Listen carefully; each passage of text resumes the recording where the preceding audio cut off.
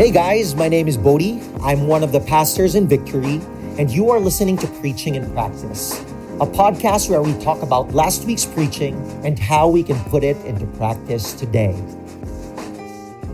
We are still on our Gospel Explained series. We are going through the whole book of Romans, and last Sunday we talked about the last part of Romans chapter 2.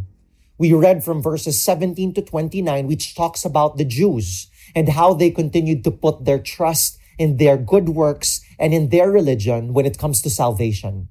And I believe that a lot of us, if not all, can actually relate with this, since we grew up in a nation that is so religious.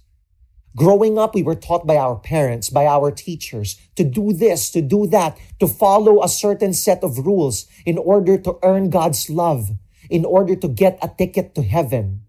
Pray this prayer X number of times to receive forgiveness. Go to this place to receive healing. Go to church so that you will be blessed. Sacrifice, give up something so that you can pay for the sins that you have committed. One thing that we can learn from what was said to the Jews is that salvation is never about what we do. It's never about our works. And we hear this a lot as well. Oh, I'm saved because I'm a born-again Christian. Oh, because I'm a Catholic. Oh, I'm saved because I go to this church, because I go to Victory. It's never about the church that we go to, and it's never about religion. Salvation is not about a church, but about a person. Salvation is not about religion. It's about a personal relationship. And salvation is not about what we do, but it's all about what Jesus Christ has already done on the cross. We don't need to work for our salvation anymore because He has finished the work when He gave His own life, when He sacrificed Himself on that cross. He did all of that so that we can rest in His grace, so that we can receive salvation just by putting our complete trust in Him. And that's something that we can grow in this season. As we are in this enhanced community quarantine, I believe that it has somehow served as a venue for our hearts to be exposed. Where do we put our trust in? Where do we put our confidence in? We can actually put it when it comes to our job titles, our work, our finances, the things that we can do. We can put it on people in the government. As we are facing this situation right now, we can see how all of those things can actually fail us. And if we are overwhelmed with fear, with doubts, with anxieties, that is a sign that we have put our trust in the wrong things. Because we know that Jesus Christ is someone who will never, ever fail. That's why as we put our trust in Him completely, we can experience peace, joy, and confidence even through this trying time. And today, that's what we are going to talk about. Practical ways on how we can put our complete trust in Jesus Christ. Trust, they say, is a very big word. It's something that we need to work for. It's something that we don't just give right away. It needs to be earned. When it comes to Jesus Christ, I don't think He has to do much work because He has already proven His goodness, His faithfulness, and His love to us in the past. How will we put our complete trust in Him? It's hard to put your trust in someone that you don't know. So first, we need to get to know Jesus Christ. It kind of reminds me of job interviews. When a boss is looking for a new staff to hire, someone comes in to his office for an interview, and the boss does not really know much about that person. So how will he be able to make a decision whether to get this person or not? He looks at the person's resume, what the person has done on the past, his credentials, his references. And that is what he uses to make an informed decision of whether he will continue to proceed hiring this person. And he makes a commitment to grow with this person, to trust this person by hiring him. And that's pretty much the same when it comes to our relationship with God, with Jesus. On the onset, we might not know a lot about Him, but we can check His resume, His body of work, and His body of work is amazing. We can see that in the Bible. The things that He has done in the past, the people who testify to His goodness and His faithfulness. We have an abundance of that in the Bible. So we need to grow in our relationship with Him. We need to read the Bible, get to know Him more, know about His love. And as we do that, we will be able to make that decision to start a relationship with Him, to put our trust in Him because we know that He is worthy. And as we read the Bible, we will see His promises beautiful promises that we can all claim. And that is the second practical way that we can put our complete trust in Jesus. As we go through difficult times, we hold on to His promises. We claim His word. I remember the time when my dad got sick. We were in the hospital. He had cancer and we were overwhelmed with fear and doubt. It was such a big mountain to conquer. One of our friends visited the hospital and she came with a folder with 3 sheets of paper.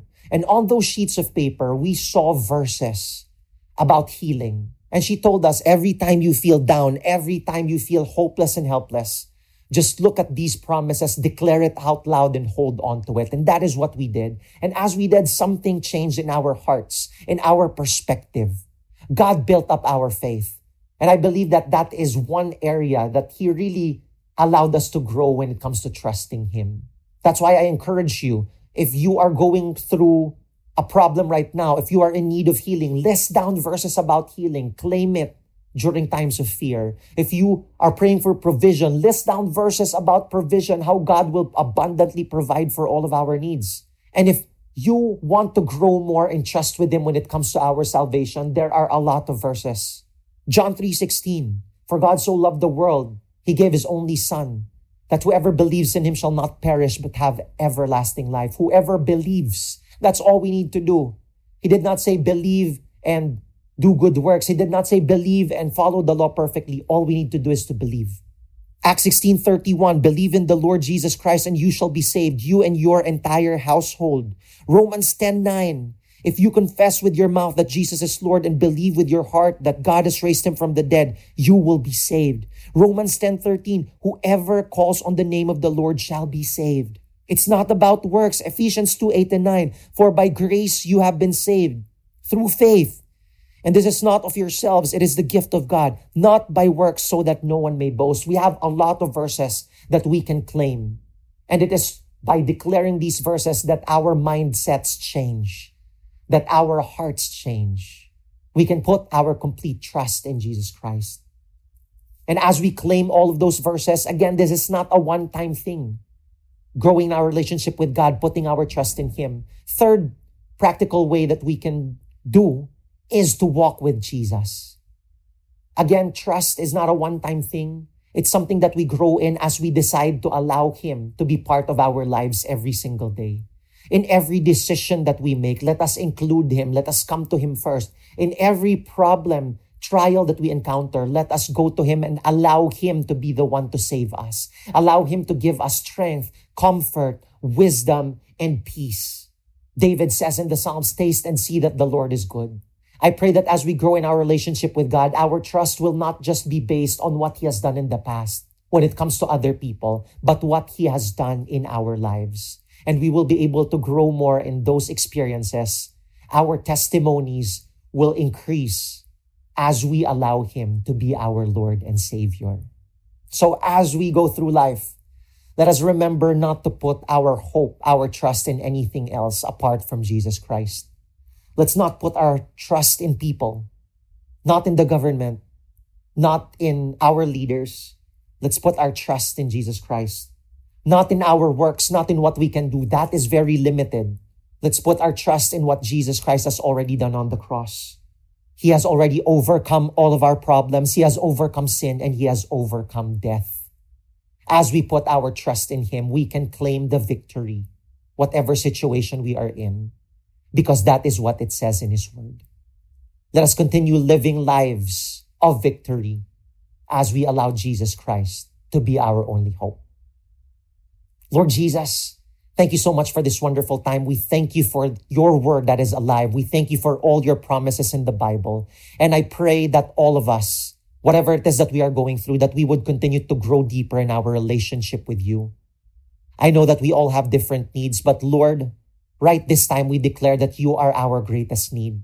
And we know that with You in our lives, we have nothing to fear. We can put our complete trust in You. And as we surrender everything to You, we can already consider it taken care of. Thank You for the victory that we have in You. Give us the desire to read Your word. In that way, we may know more about You. Thank You for this time. In Jesus' mighty name we pray. Amen and amen. I hope this was helpful for you guys. If you like what you heard, subscribe, on our podcasts on Spotify and on Apple Podcasts. You can also visit our website, www.victoryalabang.church. And while you're at it, you can share this podcast with your friends as well. Tune in next Tuesday for a brand new episode. God bless everyone.